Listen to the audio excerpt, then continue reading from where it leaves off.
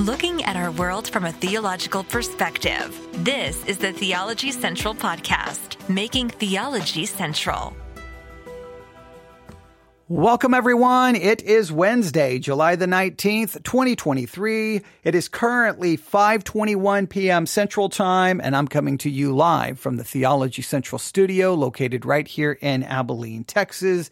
And what we are about to do, this is going to probably not work out so well. Like everything is telling me this is going to be kind of a awkward, broken segment, right?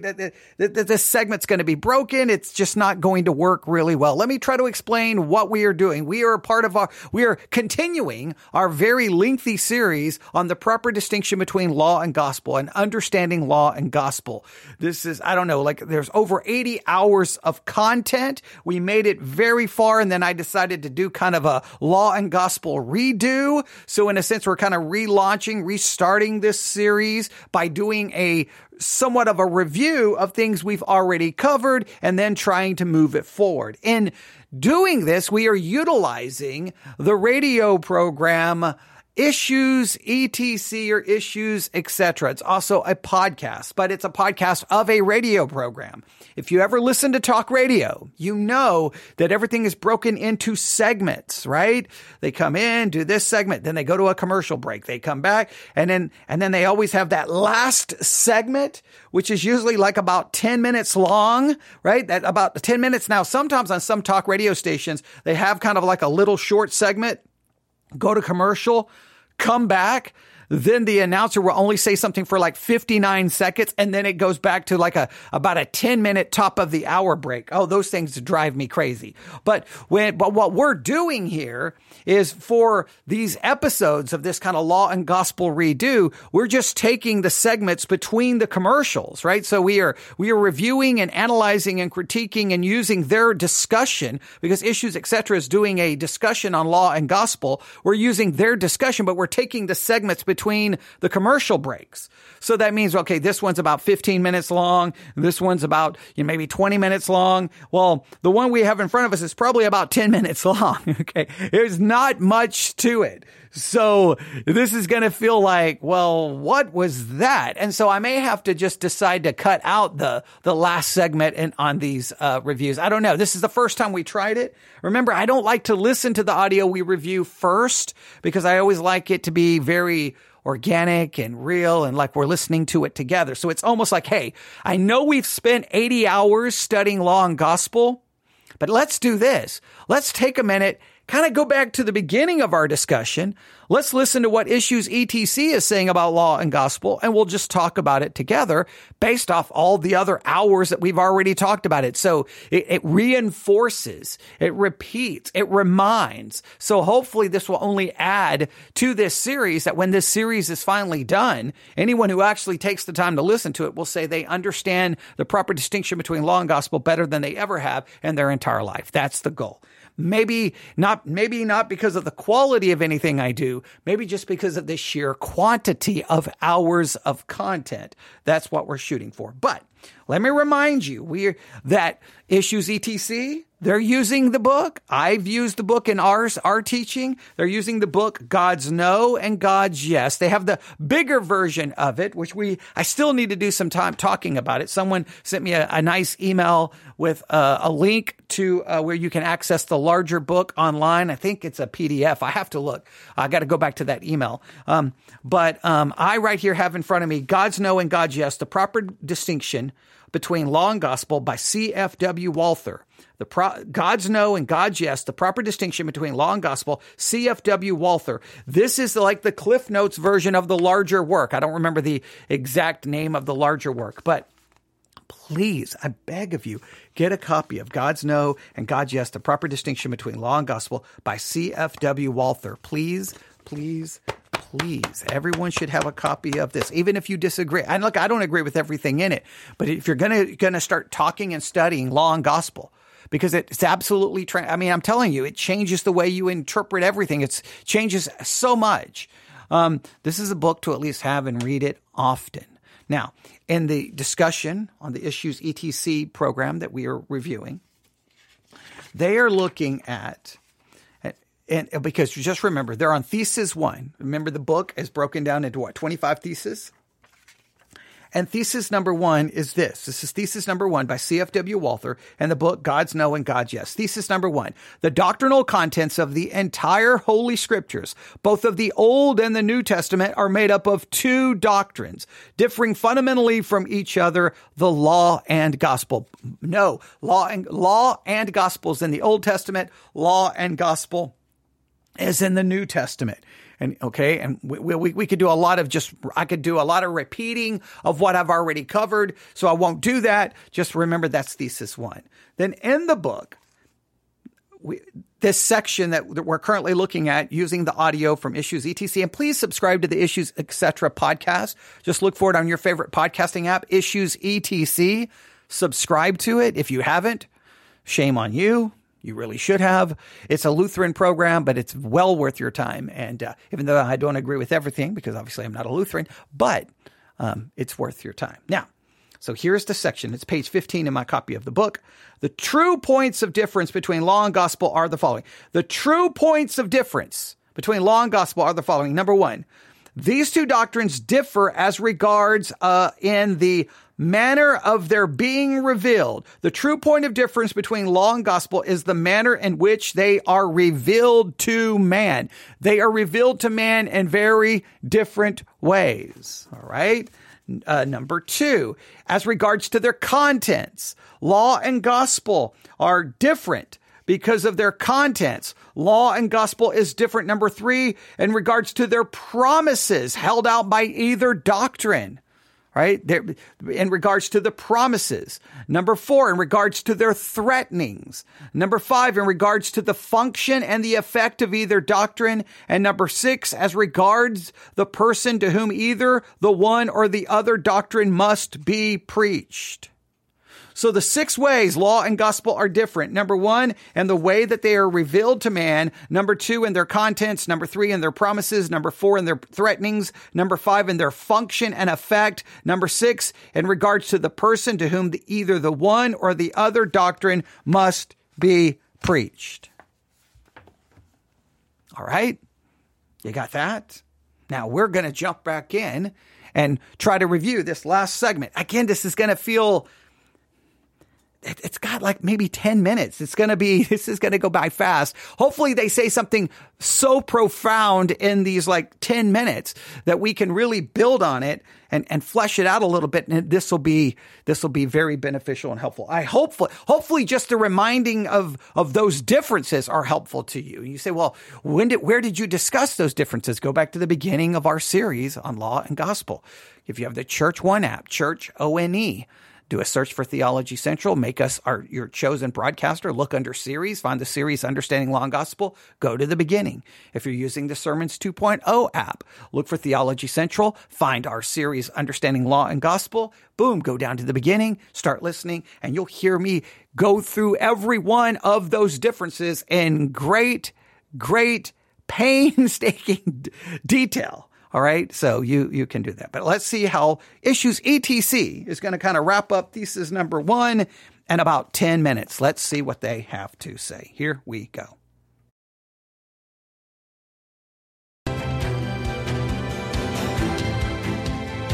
Welcome back to Issues Etc. I'm Todd Wilkin. We're doing a series on C.F.W. Walther's Law and Gospel Theses with Pastor Will Weedon.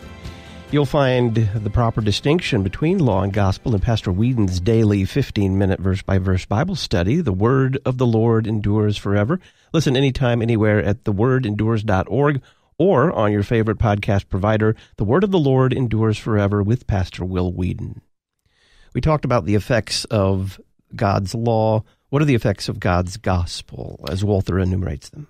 Well, as Walther lists them out, the very first effect of the gospel, of proclaiming the gospel to a person, is that it gives the faith which it demands. He will talk later. You don't even actually need to use the word faith. You don't need to say believe. You just need to proclaim the truth, and that truth itself is an instrument of the Holy Spirit to bring people to faith. God loved you so much that he gave his only begotten Son, that whoever believes in him will not perish but have eternal life. So That's the first effect. It gives the faith which the gospel itself demands. This is very important depending on your, theological perspective, your soteriological perspective. You either believe faith is something that just a person generates in and of themselves, that they decide to have faith. They have the ability. Their will is not impacted by their depravity, and they can simply choose to believe. In other words, their will is not dead in trespasses and sins. Their will is alive. They hear the gospel, and then they choose to have faith. That is a very popular theological perspective in American Christianity. Then there are those of us who believe man is so dead in their trespasses and sins that they cannot believe. God has to grant faith, and he grants faith to those whom he had chosen before the foundation of the world, but he does so at a particular time through the proclamation of God's word. All right. Now, this is more like it is the proclamation of the gospel that produces faith, but we know the proclamation of the gospel does not produce faith in everyone. So then the question is, well, why didn't it produce faith in that person?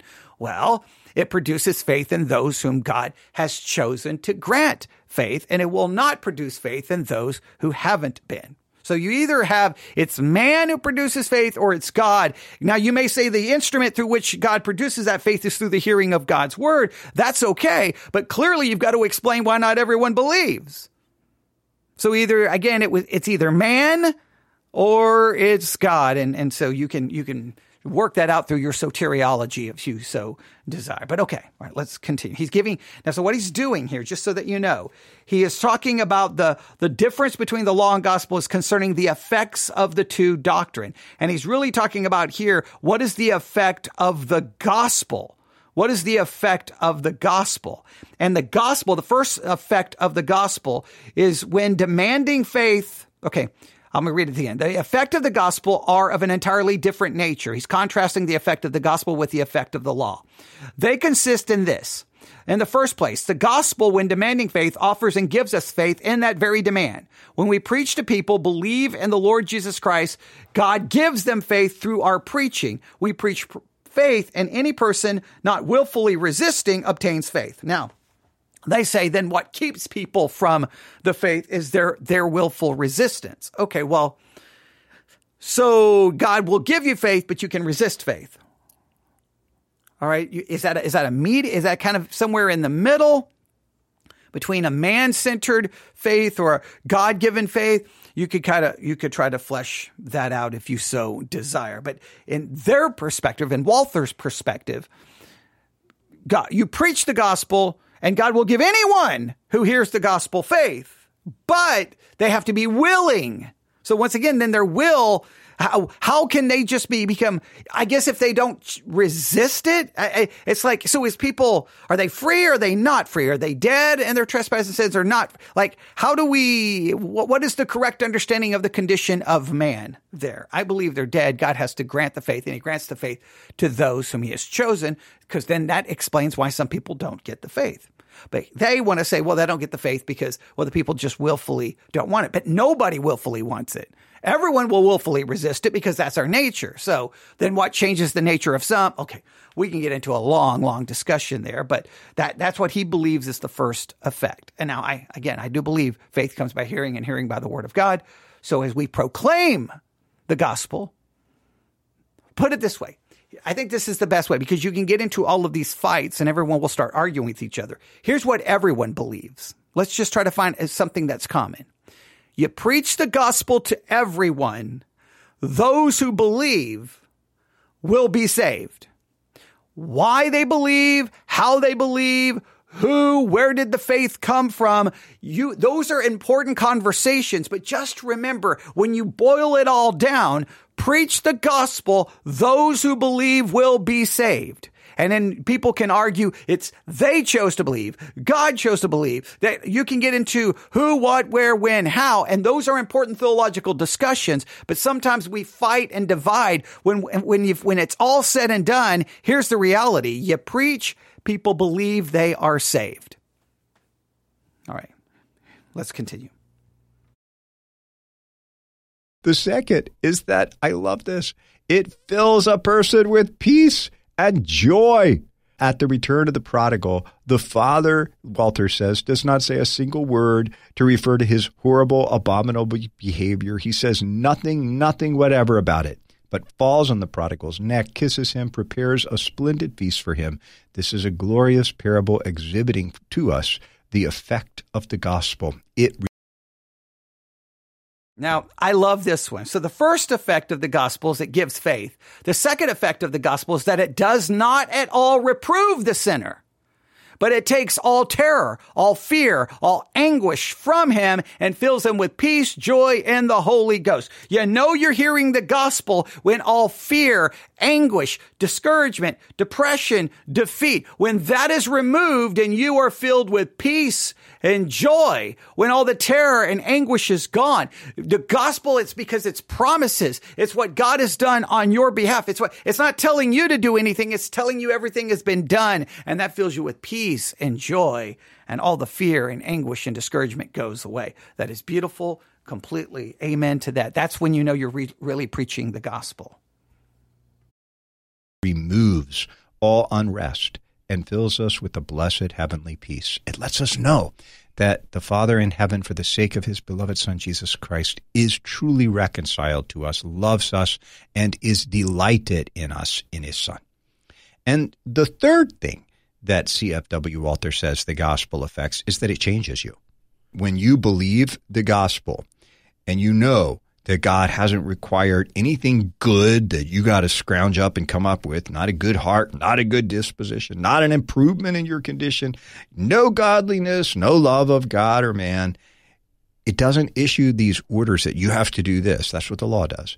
What the gospel just does is it changes you. Okay, now this is where I start having a little problem with Walther. This is where I start having problem with pretty much all of Christianity, okay? Christianity just cannot let this concept go. What Christianity is sold on this idea. So Christianity in America, and most parts of the world, has become sold on the concept that the gospel is about changing you.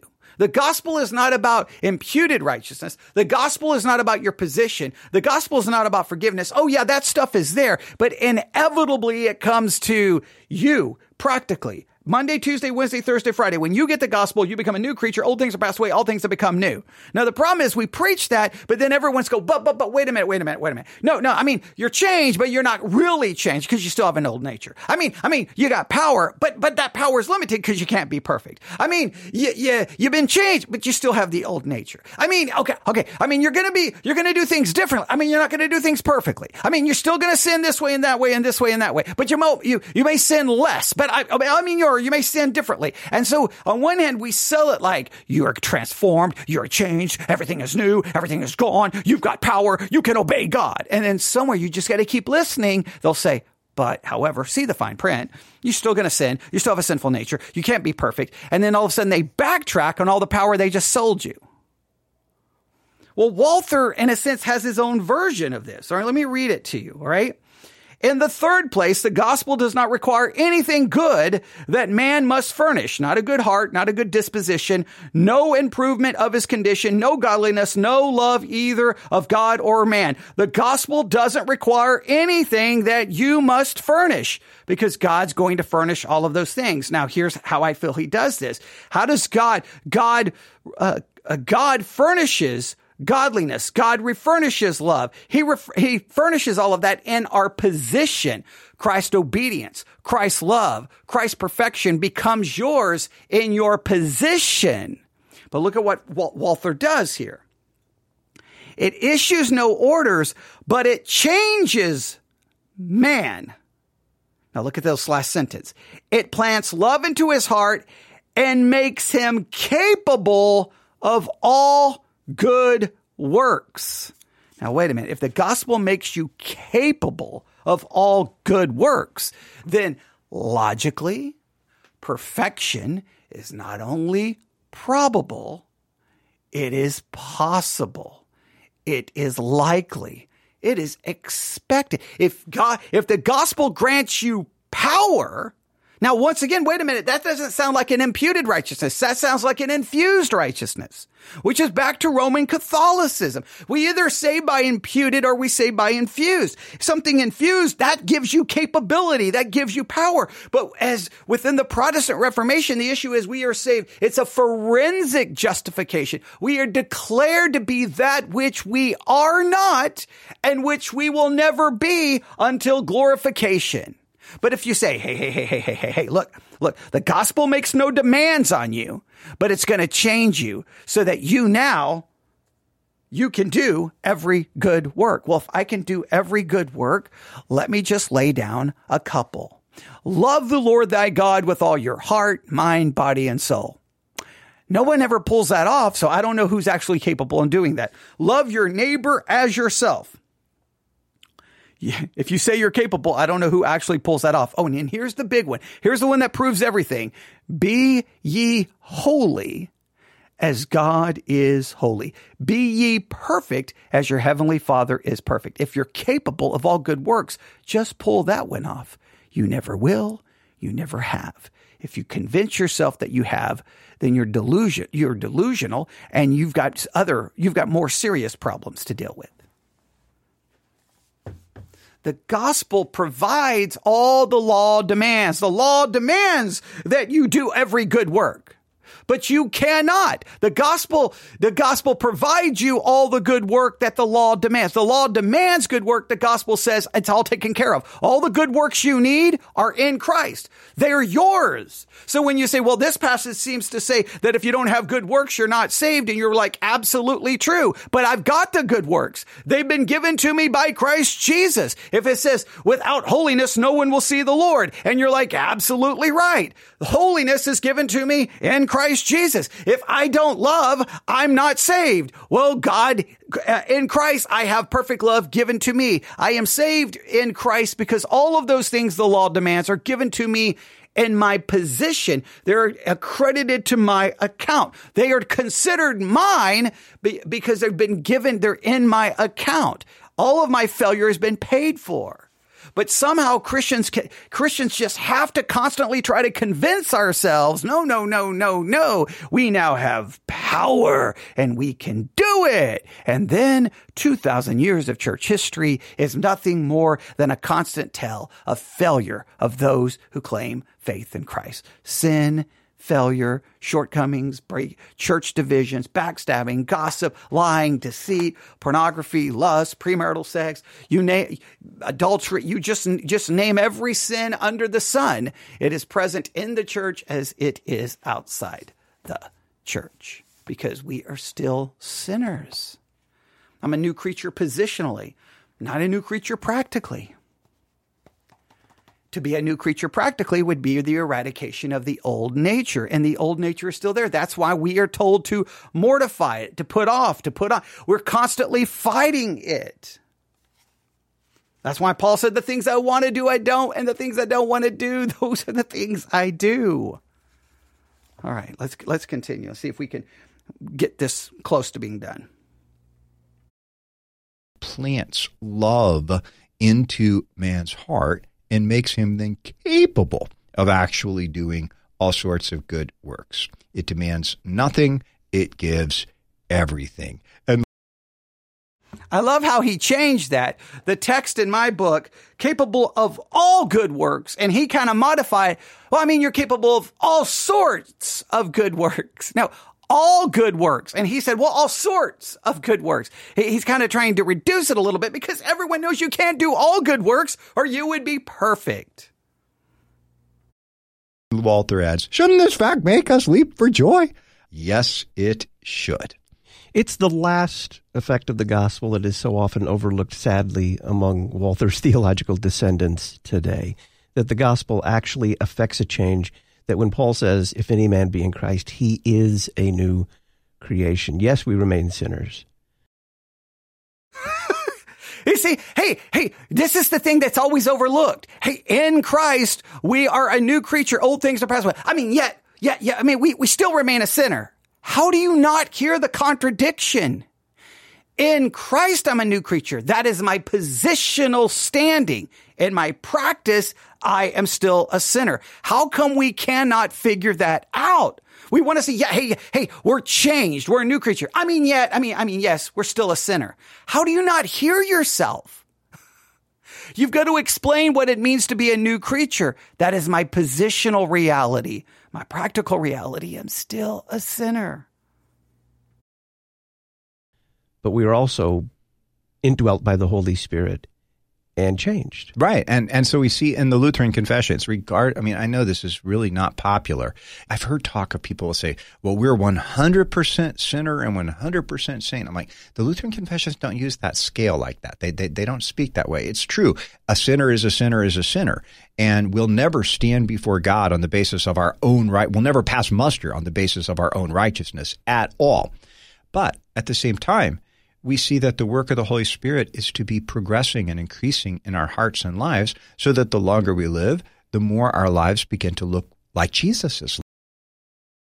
See, but I don't know. These people are a million times smarter than I am. They have more prestigious degrees from better universities and better institutions of higher learning. But I don't understand how they can't hear the contradiction. Hey, in Christ, you're a new creature. Old is gone. All is new. I mean, we're still a sinner, but we'll be progressing. No, that's not what it says. It says new, old is gone. Everything is new. So if you're going to say that's true of our life practically, you cannot then come back and modify it and talk it down. You either got to let that be true practically and then live with what you're claiming. You can't modify it. Now, here's the reality. In Christ. That's literally what the verse says. In Christ. If anyone is in Christ, he's a new creature. Old things are passed away. All things have become new. In Christ. That is my positional reality. In Christ, I'm blessed with all spiritual blessings. In Christ, I am forgiven. In Christ, I am righteous. In Christ, I am perfect. In Christ, I am holy. In Christ, I commit no sin. Because that's my positional standing because of imputed righteousness. In practice, you can talk about, should we progress? We will progress. You can talk about that. But here's whatever you're saying about our progression, here's what I know. It's going to be filled with sin, failure, which demonstrates that in practice, we're nowhere close to a new creature. And clearly, not everything is new. And clearly, the old is not gone. Life. He's in fact giving his life to us to live by the gift of his Holy Spirit. We're being changed from slaves who are doing things under compulsion to free sons who are delighted to do what the Father wants them to do.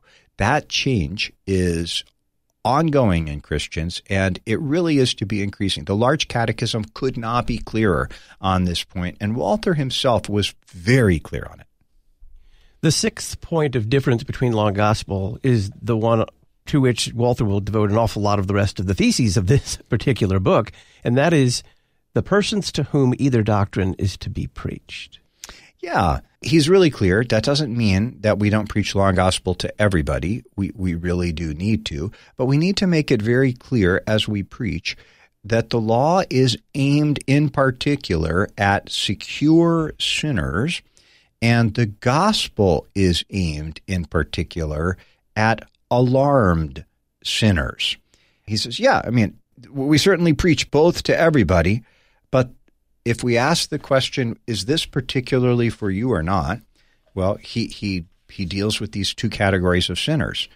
A secure sinner is someone who sees the sin in their life and says, yeah, I know it's there, but it's just the way I am, and God's going to have to get along with it because it's the way I am. That's a secure sinner. So Walther says, shockingly, listen to this. You want law? Here's law. While the devil holds you in a single sin, you are not yet a proper subject for the gospel to operate upon. Only the law must be preached to you. Ouch! That's heavy and that's hard. And yet we really need to be very clear what he means by the devil holds you in a sin is when you've made peace with that sin in your life. And you're not, by the power of the Holy Spirit, fighting against it, trying to put it down. That's what he's getting at there. Let me read a little bit more on this because he really has some beautiful things to say. The devil has horribly disfigured the human race and hurled men into deep distress. Christ has avenged this.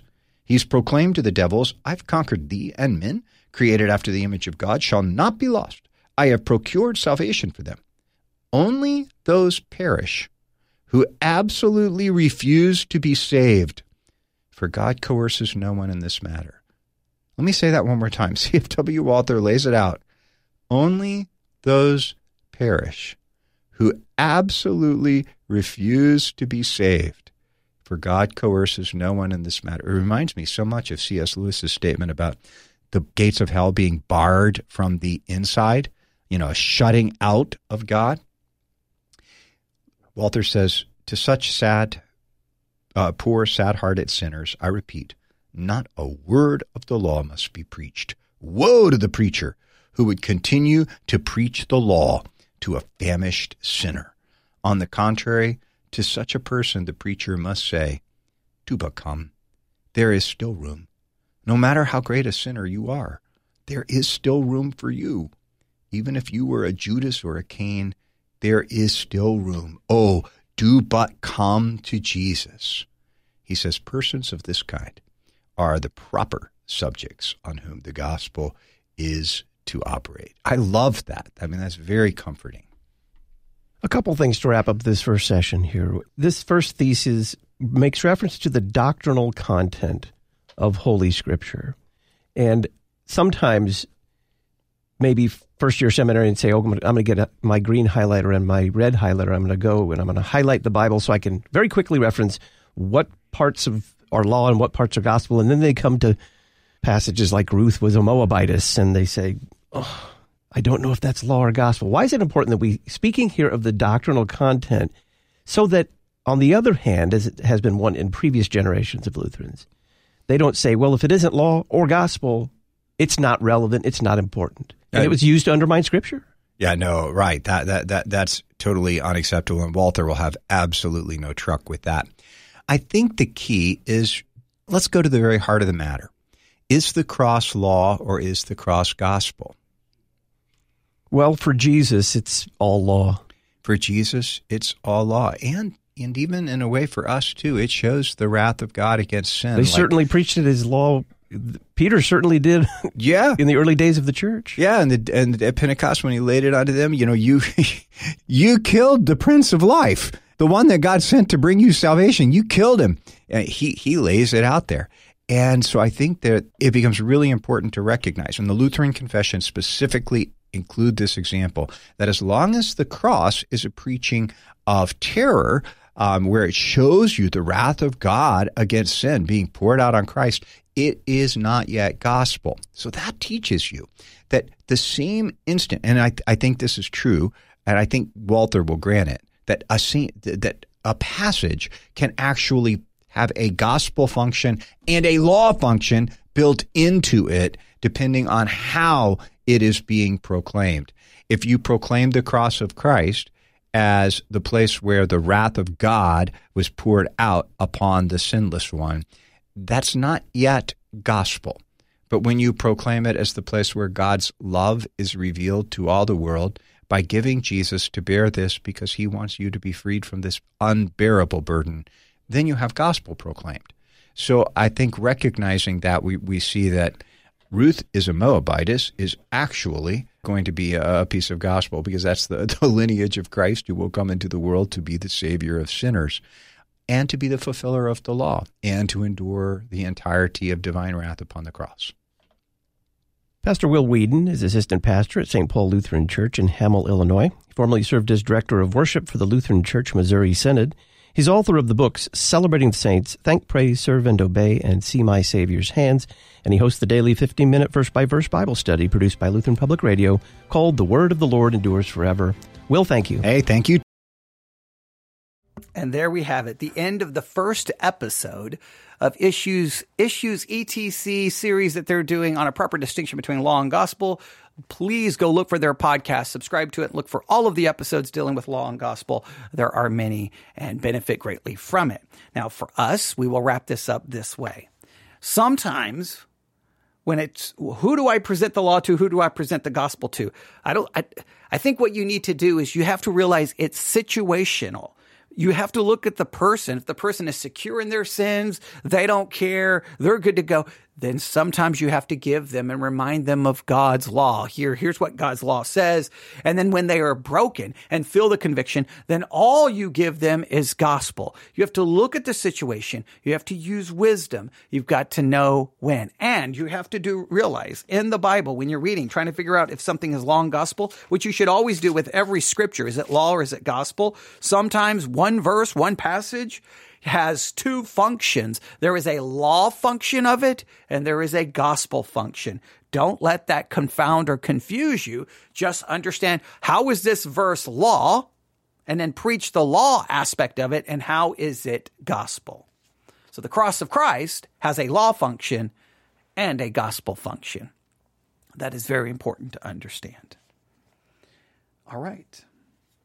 We will stop there. The next time, we will move to thesis number 2.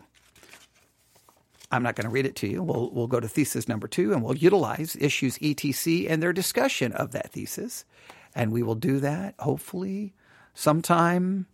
I don't know. I don't know how the rest of the week is going to go, but we will see. We got a lot of work to do in Jeremiah. We didn't get to Jeremiah tonight at Victory Baptist Church. If we can do a little bit of work in Jeremiah at some point between now and Sunday, we will, and then Sunday will be obviously 3 hours in the book of Jeremiah at Victory Baptist Church because it's the summer of Jeremiah. But right now, in 2 minutes, I have to get from here, the studio of Victory Baptist Church in Abilene, Texas, to North Carolina to the 2023 National Sword Conference because we're keeping up with that this week. And good thing is I will get there by going to swordoftheLord.com and clicking on the link. So go ahead and head that way now, swordoftheLord.com.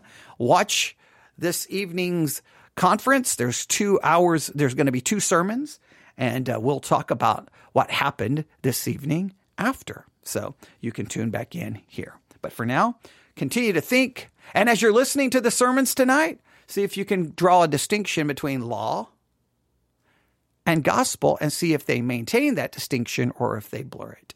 All right. Email me, newsif@yahoo.com, newsif@yahoo.com. We will talk together soon when the conference concludes. Thanks for listening. God bless.